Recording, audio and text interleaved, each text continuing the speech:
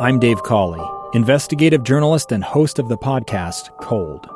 Don't miss Cold's new Season 3, where I look into the unsolved disappearance of Sheree Warren, a woman last seen leaving her job at a Salt Lake City office in 1985.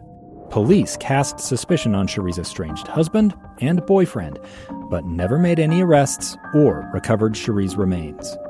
Find Cold Season 3, The Search for Sheree, anywhere you get your podcasts. Hi, I'm KSL's Debbie Worthen. 4 years ago, my son Asher was diagnosed with autism.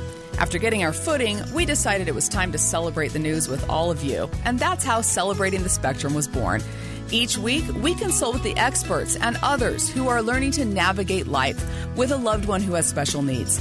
This is a place where we find hope, look for solutions, and connect with those working to create a better world of inclusion. Thanks for joining us for today's episode of Celebrating the Spectrum. I am very excited about today's guest. She is truly inspiring. Charlotte DeLeste and her husband Ron live in Madison, Wisconsin, where she's a news anchor. Their son Giovanni is the reason 10 years ago they founded a nonprofit called Gio's Garden. And I'm excited to get to know her today. Charlotte, thanks so much for joining us. Thank you for inviting me. This is great. So we have a mutual friend, Amy Reed, who you worked with a while ago, and she's now a producer here at KSL. When I started the podcast, she's like, Debbie, you have to talk to Charlotte. She's done this amazing thing. And then she's like, here's her number, and you can figure out the rest. So you sent me a link, which I actually watched, of a story that your co-anchor did when you celebrated the 10 years of Gio's Garden. So we're going to get to that in just a second. So let's talk about your son, Gio. Tell me how this all started. Oh, my goodness. So he was born in October of 2005, and everything was perfect. And then in December of that year, he started having, it sounded like nightmares, I guess. You know, like he would wake up in the middle of the night, maybe like more like night terrors. And by but the he's time just a little guy. He's like 2 months old. Nothing was happening.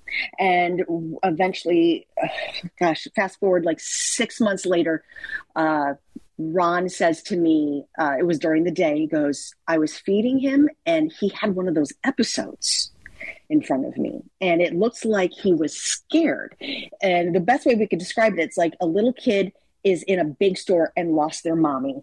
And is just terrified. Oh, okay. And so we stayed up literally for a month. We got one of those video baby monitors and had a little camcorder back in the day. And anytime he would move, we would turn on that camcorder to record the video, the screen, to see, can we catch this?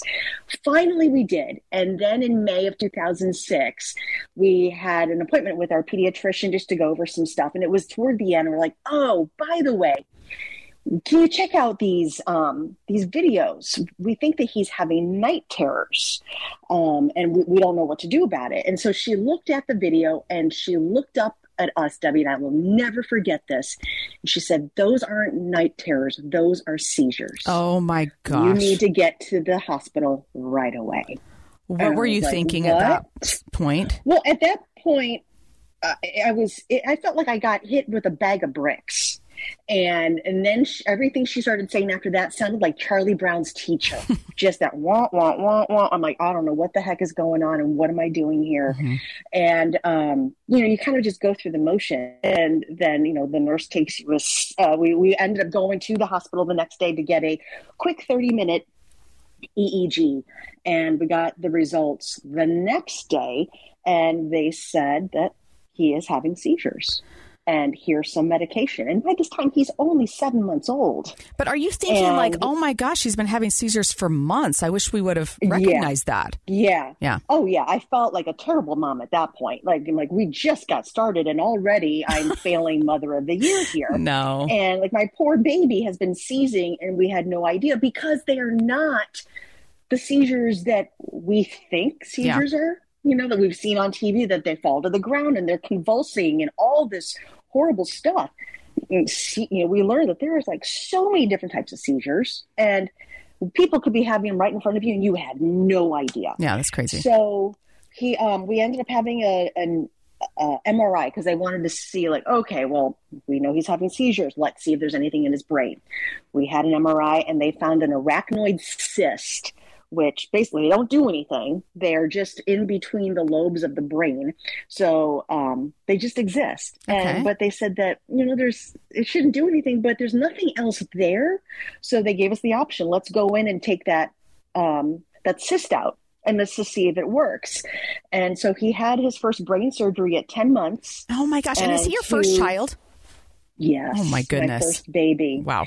And so he had his first brain surgery at 10 months. And in hindsight, that cyst didn't do anything.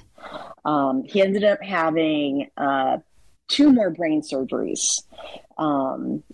Let's see, he was 10 months at the first one. I think he was like 6 years old on the second one, and then 12 years old for the third brain surgery. I don't know. It's like they all run into each other. Yeah.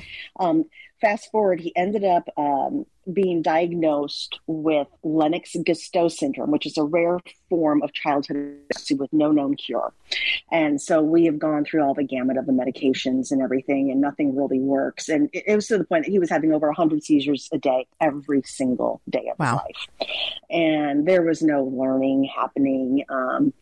He, was falling way behind on those milestones that you're supposed to be taking. And then we also got the diagnosis of autism. So, because like one can kind of sort of produce the other, but which came first, the cart or the horse type of thing. Right. Mm-hmm. And I was like, at this point, just throw all the diagnoses in at this point. We've got a big wagon. And so we ended up, so he just had so much therapy, so many surgeries. The brain surgeries caused him paralysis on one side of his body. And finally, he's gained up to about 80% of movement back on his one side. Some of his language has started to come back a little bit, but developmentally, he's 3 years old in a 17-year-old's body. Interesting. Okay. And with Lennox-Gastaut, at least back in the day, a specialist had told me that the life expectancy for someone like Gio would be about 20 years. He said that most likely it would be a seizure that would take him out. It's really weird. He kind of like played out the whole scenario. He's probably going to have a seizure. It'll happen in the bathroom. He'll hit his head. And he'll be in the hospital, and he'll end up dying from complications of pneumonia. And I was like, well, isn't that thrilling? And how old was your son when you're getting all of that news? Oh, 3 years old. Okay, so let's talk about what you and your husband go through when you start. Because, the thing is, when you have that first baby especially, you just, everything you think is going to be perfect. You hear there are those moms that have a kid with complications. It's never going to be you. And, but I do think as a journalist, we do sort of have this heightened worry because we cover so much all the time. I remember I was like barely pregnant with my oldest, and I did this story on conjoined twins. And I was like, I need an ultrasound today. Am I going to have conjoined twins? But it does take a toll on the relationship. What was that like? Oh my gosh, it's still to this day. I mean, we're lucky we're still married. That's not as common for those with a special needs child. But it was tough. It was really, really tough trying to navigate this together when one person's up, the other person's down. Vice versa. And also, I mean, let me throw a wrench into all of this. I grew up with a sister who has special needs. And so this has been my entire life. My sister and I were like 7 years apart. So I've been in this world for well over 40 years. She has Down syndrome and autism on the extreme side. She's 43 now and still lives at home with my mom, and she's highly dependent.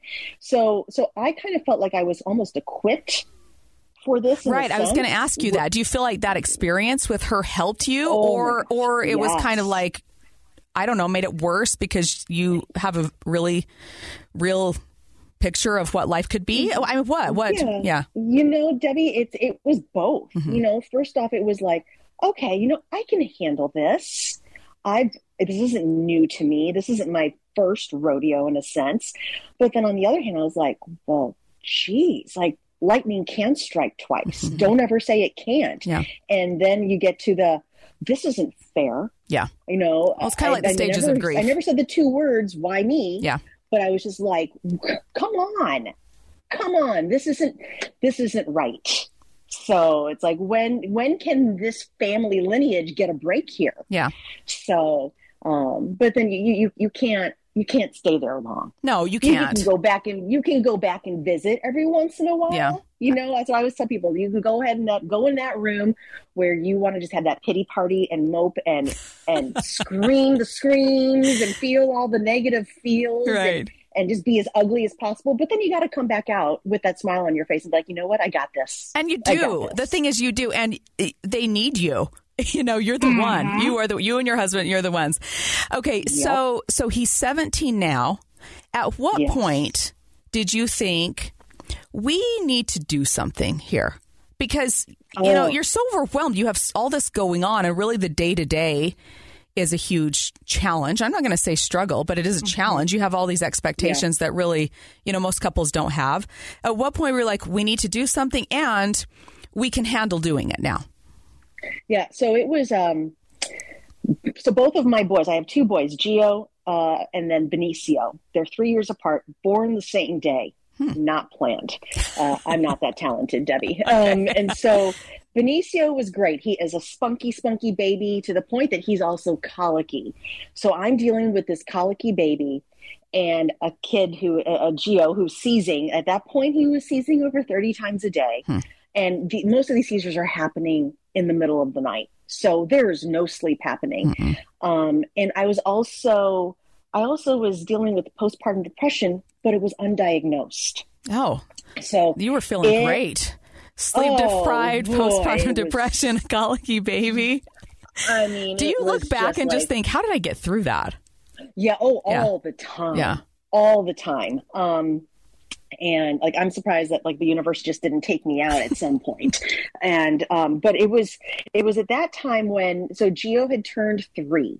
I had Benicio dealing with all of this stuff. And then we got this magical packet in the mail from the state of Wisconsin saying that, you know, what Gio is now qualifies for all these different services. And so I was reading about respite care. And I was like, well, what the heck is this business? And it said, like, you know, nurse can come to the house and help take care of your medically, you know, challenged child and stuff. And I'm like, sign me up. Right. So I called them up and I'm like, yes, please. They sent somebody over to do the intake. And, you know, it's really depressing because then you're seeing like how your child is not doing. And all these things that he hasn't reached, and you're reminded of all this. Yeah, I hate that kind of stuff, and it does happen. Horrible. Yeah, it's absolutely horrible. Yeah. And so she was like, "Okay, I will enter all of this stuff into the system, and I'll let you know how it turns out." A week later, they call us up and say that he only qualifies for 5 hours of respite a week. Okay. And that every year on his birthday, he'll get more time. And by the time he's 6, he will have 40 hours, no questions asked. Okay. And I'm like, okay. I said, can I take those 5 hours like in one day? Oh no, you have to, it's only 1 hour a day. Oh my goodness. Like, what's the point? I'm like, yeah, exactly, Debbie. I'm like, you can't do anything in an hour. I'm like, who can take a nap in that, you know, that time? I mean, this is ridiculous. And so I said, okay, well, this doesn't seem right. And I said, there's got to be something wrong. And I'm like, what can I do? And she's just like, well, no, we find that Gio is not disabled enough. And I'm like, what? Yeah. I'm like, what qualifies as disabled enough, which just seems pathetic. Well, I hate the terminology that we hear a lot. You know, I've heard some people on the show saying just to call it a difference would just be the kindest thing ever rather than a disability. You know? Right. Yeah. Yeah. So, but he's not disabled enough. I'm like, wow. Okay. where's your bar hanging here? So I said, okay, well then what do I do? How can I appeal this? And she's like, well, if you appeal it, you have to go to court. I'm like, are you kidding me? And she said, no. I'm like, this is ridiculous. And I said, so what do you think? She's like, I suggest you take the hours because at least it's something. And I was like, oh, heck no. I'm like, this isn't fair. You're like, this is not my personality. No. To just take that news. Yeah. And if there are other people out there who are hearing the same things and, and then dealing with like whatever demons that they're battling, and I'm thinking, admittedly, Debbie, there were times where I'm thinking, my baby is crying so much, I want to shake him. Mm-hmm. I wanted to shake him. You're losing your mind. Stop. Yes. Mm-hmm. And I was like, I can't do this. But what if there are other people out there who don't have that stopgap measure for mm-hmm. themselves? So I said, this is not going to happen. So I was talking with other people, telling them about this. I'm like, there's got to be something that we can do.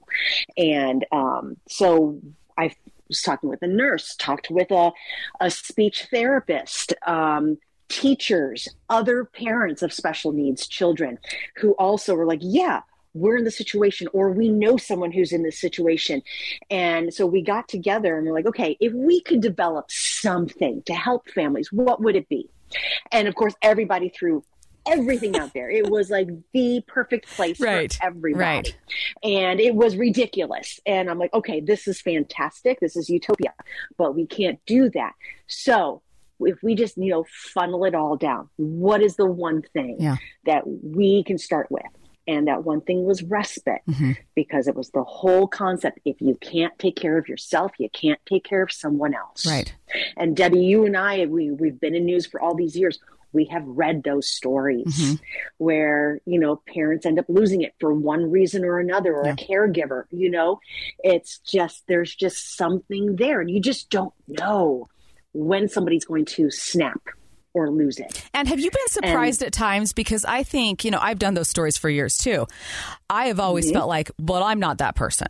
I'm always going to be fine. Gosh, yeah. And then you get into these situations like you're talking about where it's just like, I'm about to lose my mind. I need help. And I feel mm-hmm. like it's lonely and there's no one to help me and no one can handle my kids. And I don't even know what to do. And anytime I walk out the door, I'm paying $50 to $100 for someone to come and watch my kids. And it's just felt like there's got to be a better way, mm-hmm. which sounds very similar to how you and these other parents were feeling. Oh, yeah, very much so. So, I mean, that was one of the biggest challenges. And so we were looking around, okay, is there another program in the country that has something like this? Was there? Like, let's look at all of our, we were like, okay, how can we design this? And like, do we going to go to people's homes or do we didn't want a daycare. Yeah. We didn't want to do babysitting because, these kids, they don't need a babysitter where you and I, when we were teenagers, Debbie, we would go to somebody's house, maybe play some games, but watch TV. Right. And, they're just on their cell phones the whole time. Exactly. Yeah. Right. So, but now it's like, no, these kids, you can't leave them alone. They need 24/7 like eyeballs. Mm-hmm. So, and it was also a place where I'm thinking, where would I feel comfortable sending Gio to? Yeah, that's the big thing too. So, yeah, like who can take care of my kid better than me? Nobody. But I'm going to try to make sure that I can find somebody that is close to it. And that's another thing too, is like, I never wanted this. Of course I wanted this for Gio, but I couldn't openly fundraise. Like, hey, people of Madison, Wisconsin, can you give me money so you can help take care of my child? Yeah. Like that just didn't make any sense to me. Just knowing that there are so many other people out there who are so tired that they don't have the energy to use their voice to mm-hmm. ask for help or beg for help or whatever, or there's just so much pride. Yeah. They're like, oh, you've heard this before, Debbie. Somebody else can use the help more than me. We're not that bad. Mm-hmm. Oh, we're doing okay. And it's those people who are like, oh, we really need the help. Yeah. We really need the help. We're trying to keep that stiff upper lip. So, but there was nothing else in the country. And we decided, okay, we're going to have a home where people can bring their child to, and it doesn't feel like an institution or a facility. And it's going to be one-on-one. Like, hi, we're really excited to see you. And what are you working on at home with your therapies there? Or what do you need help on? Like, do you just need help sitting? Just look, working on that core strength. Yeah. Do you need help taking that first step? Do you need help making eye contact with someone, or using your sippy cup? Or let's play with shaving cream. Let's do the different feels and textures, anything. So that's what we decided to do. And there was no one else in the country doing this. And we're like, okay, so let's do this. And so it was literally grassroots. Yeah. And we just started fundraising. And, we did let the county and the state know, hey, we want to do this. Maybe we can join forces somehow. And they had offered like, this would be great. We can help definitely fund this, but we'd have to play under their rules. Right. They would tell us how to run the facility and how to take care of these kids. And I said, nope. I'm like, you can't even take care of my child. Right. So I'm like, you're not going to tell me how to take care of these other kids. I'm like, this has been my wheelhouse for most of my life. Yeah. So you can keep your money, you can keep your rules. We're going to do our own thing. Charlotte, we're going to take a quick break. When we come back, she's talking about the lead up to Geo's Garden. That's what this place is called. And so we'll take a quick break. We'll be right back.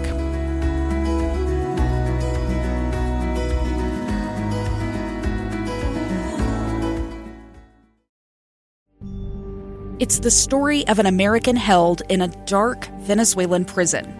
Then all of a sudden they all kind of lined up. They pointed their guns at me.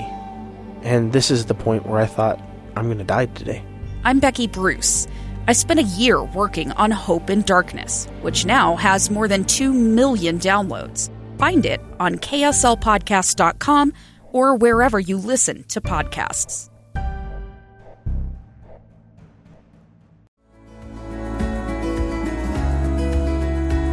We are back with Charlotte DeLeste. She lives in Madison, Wisconsin, and 10 years ago, she started what's called Geo's Garden. Her son, Giovanni, was the reason behind all of this, and she's been talking about how she and other parents kind of started getting to this point where they realized what they would want when it comes to respite care.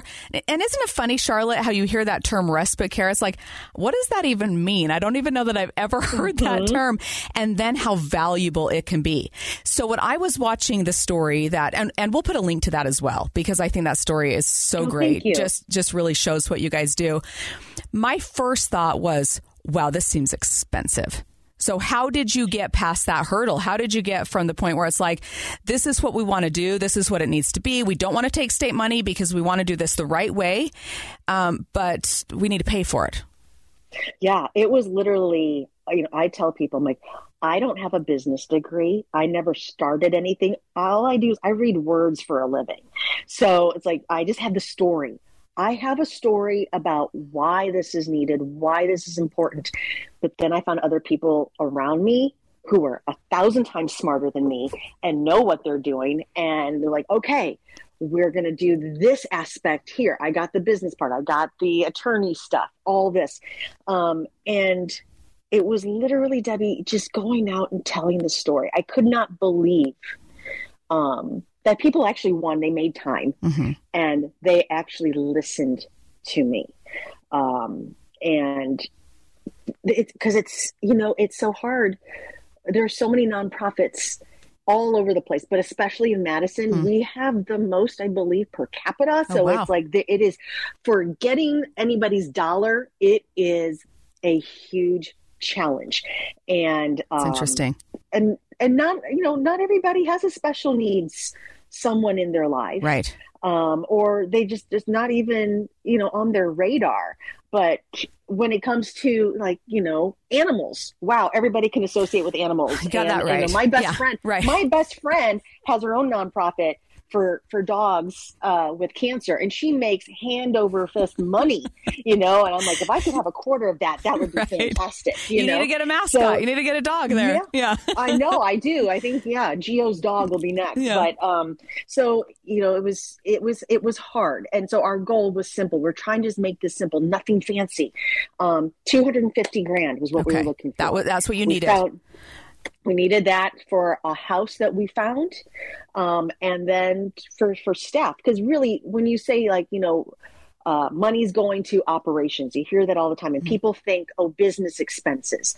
Our operation expenses are people. Right. Because our program are the respite workers. They're the ones. So, so we were finding people, recreational therapists, occupational therapists, speech language therapists, physical therapists, art therapists, all those people that your children will need to have in their lives. Mm-hmm. So it's like, we're going to get you that jump start, even if you're already having services or you're not in the system yet. Mm-hmm. We're going to get you going. So we limited the amount of kids that we could take. So we only could take 8 kids at once during a 4-hour time period. That's how we would break out the day. Okay. So like morning, like an afternoon, and an evening. But so those parents would get that 4-hour chunk. Mm-hmm. I mean, can you imagine? You can go out. Yeah. Oh, yeah. And we're located by a shopping area, restaurant. So there are things. Costco is down the street from us. I mean, you can drop a ton of money at the Church of Costco is what I call it, and spend all of your money, all your time there. Yeah. So, so we're in a really good location, and parents can go out and spend that time with their other kids who, it happens. They get ignored. They do. Your significant other, go on a date, be like, hey, I'm Charlotte. Who are you again? Mm-hmm. Taking a nap, getting your hair cut, or just sitting outside and listening to nothing would be fantastic. And so what we did at the beginning, we did it all for free. We didn't charge the families because just from our experience, mm-hmm. Our expenses were drained, right? Because we didn't get, the waivers or whatever, the grants and stuff right away, and you're spending all this extra for these different things because you are so desperate to try to find a cure for something or some type of tincture that might help. Yeah. With something that insurance won't cover. Mm-hmm. You're just looking for the next magical potion. And so we know that families are already strapped. So it's like, if we can help them out with this, then we're going to do it. So we did that for many years, but then it was not sustainable. I was wondering, is it sustainable? Mm-hmm. Yeah. So what did you do? Yeah. We ended up doing a sliding scale, but still we offered scholarships. Great. So that's what basically our fundraising, we would say, okay, you're paying for the programming and you're going to help pay for scholarships and you're going to pay like, hey, 1 month, for $2,000, give somebody 1 month of respite, mm-hmm. So we break it down like that. Hey, you want to give Olivia? Here's Olivia. She does, 8 sessions, can you fund Olivia mm-hmm. for however many sessions? So that we have found to be really successful. And then now the county has bought into the program. Wow. So now we are an option.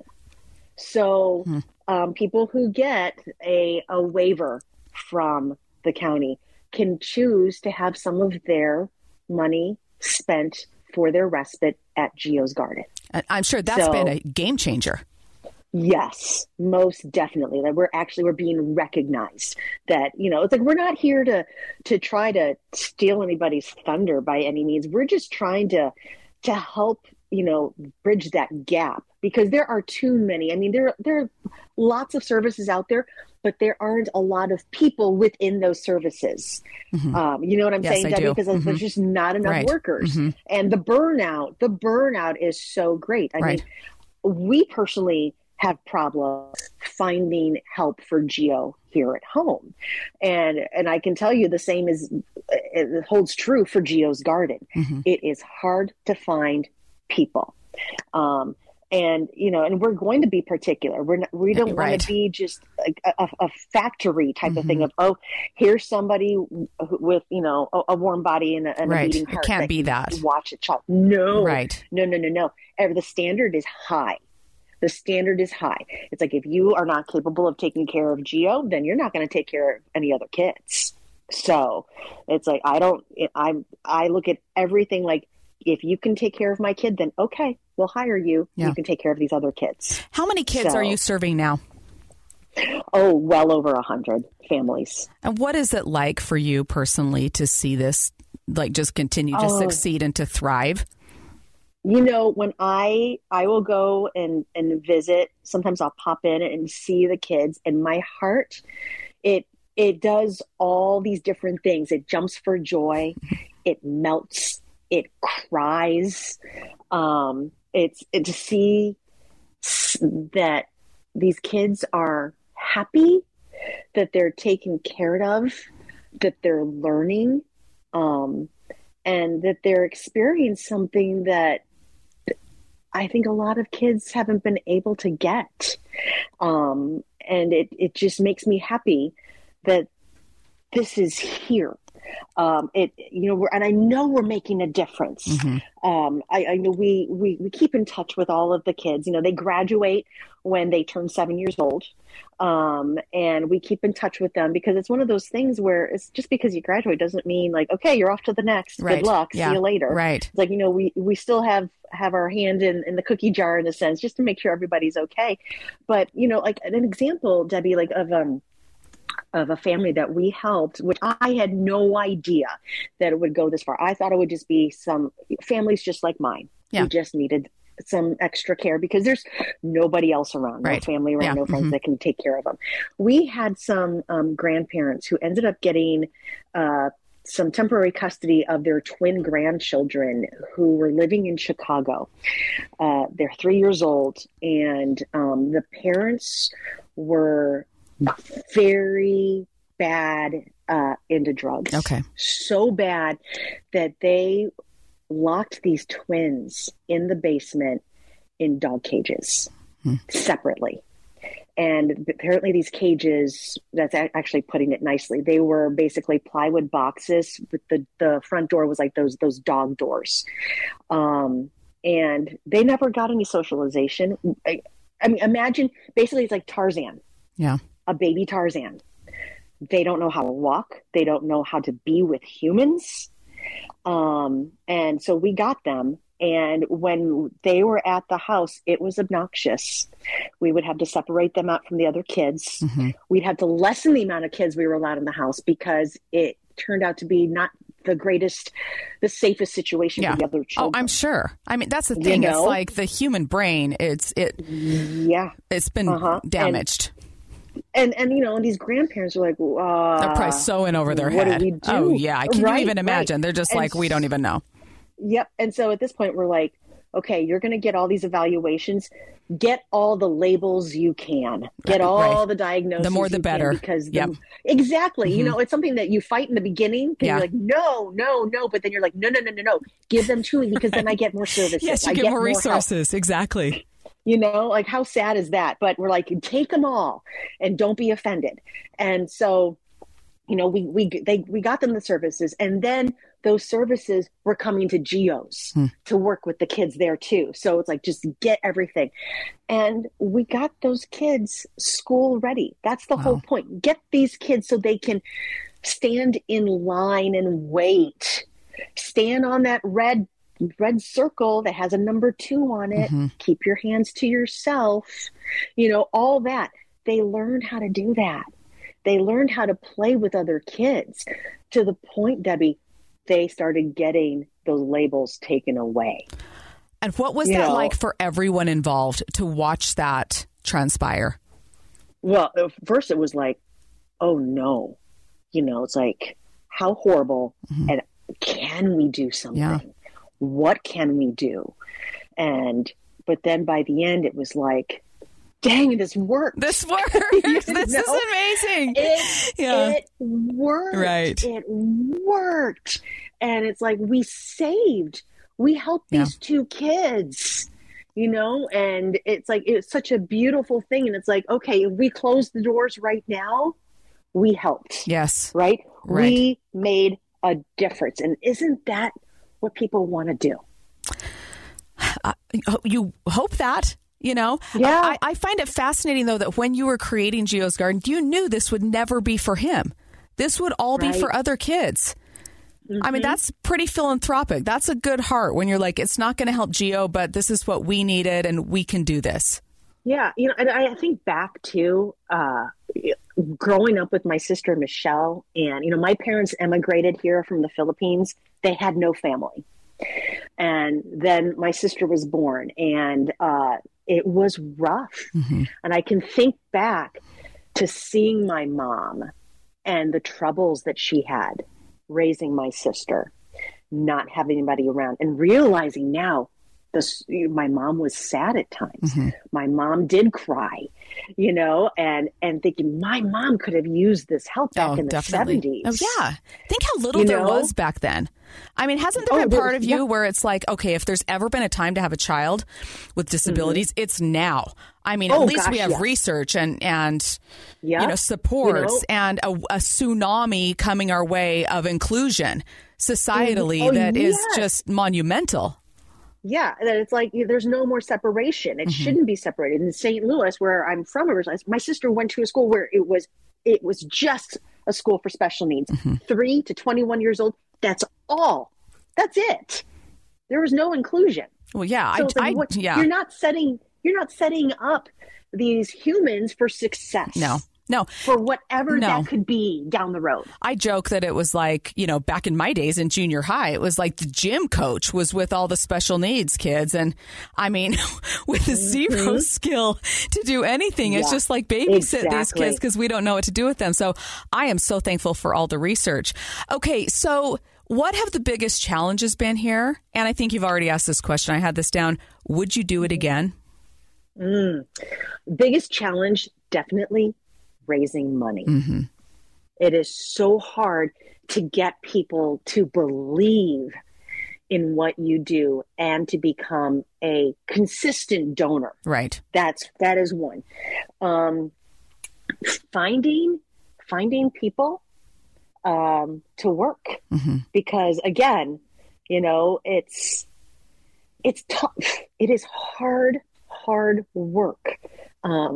Especially like, we have had some of our, we call them, some of our Geo's friends, some of them have passed away. You get attached to these little humans and you love them just like their own, like they're your own. But they're also sick. Mm-hmm. They're dealing with stuff. And then, so losing, your kids, that's really, really hard. And I think also just personally, what's hard to see is the need. Mm-hmm. I want to close. I want to close so badly because it's exhausting. Right. It's exhausting. You work full time in a very demanding, very showy type of business, right? There's a lot of expectations mm-hmm. on us. And then you've got your family, which you are spread out all over the place. And then you've got your little side gig, right? Which is really like the thing. To help other people. Yeah. And so would I do it again?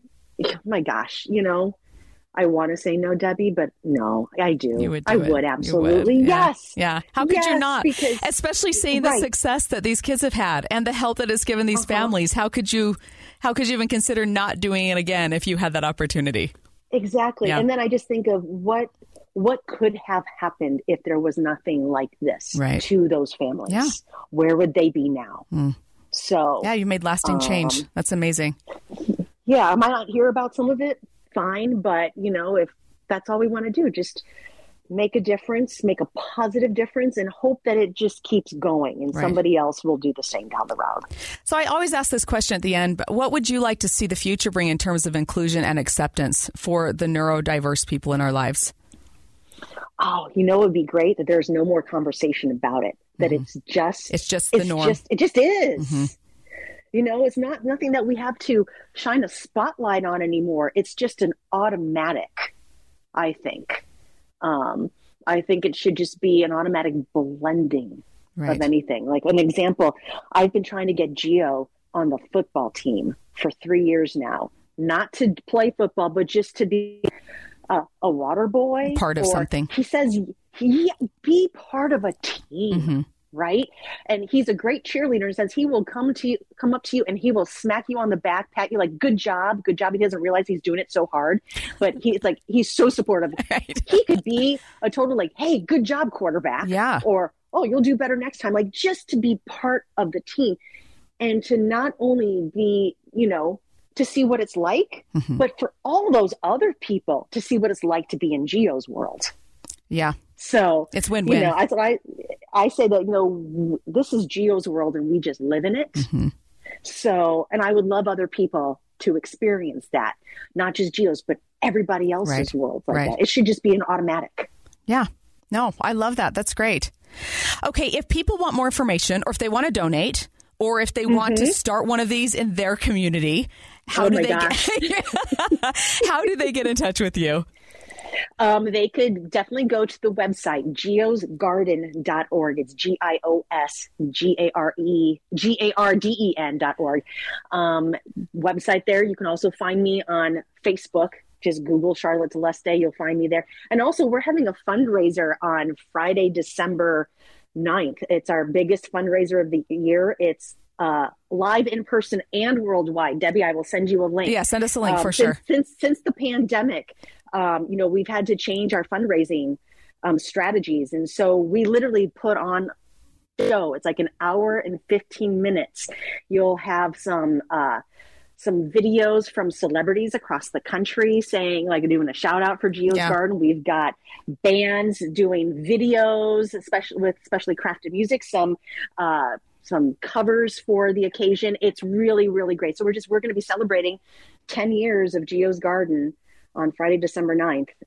And that's, it's literally from, like Potosi, Missouri to the Philippines. We're getting, donors and stuff, that's which is wonderful. fantastic. And just to shed the light of just like how great this world can be. Right. So, no, and you're it's absolutely a great learning experience and exposure and awareness. Yeah. Thank you for all you do. Thanks for coming on. I mean, really just so inspiring. I know the life you live because I partly live it too, except I don't have the nonprofit, but it is rewarding and challenging and all the things. but for you to be doing this is, I mean, what a service that you've given to your community. And you are creating a legacy with Gio's Garden. Well, thank you for doing what you do, for using your platform and using your voice to just shine the light of all of this stuff. I mean, you are doing something equally as fantastic. So I tip my hat to you, Debbie. Well, thank you so much. Okay, Charlotte Deleste, thank you. And Celebrating the Spectrum is a KSL podcast.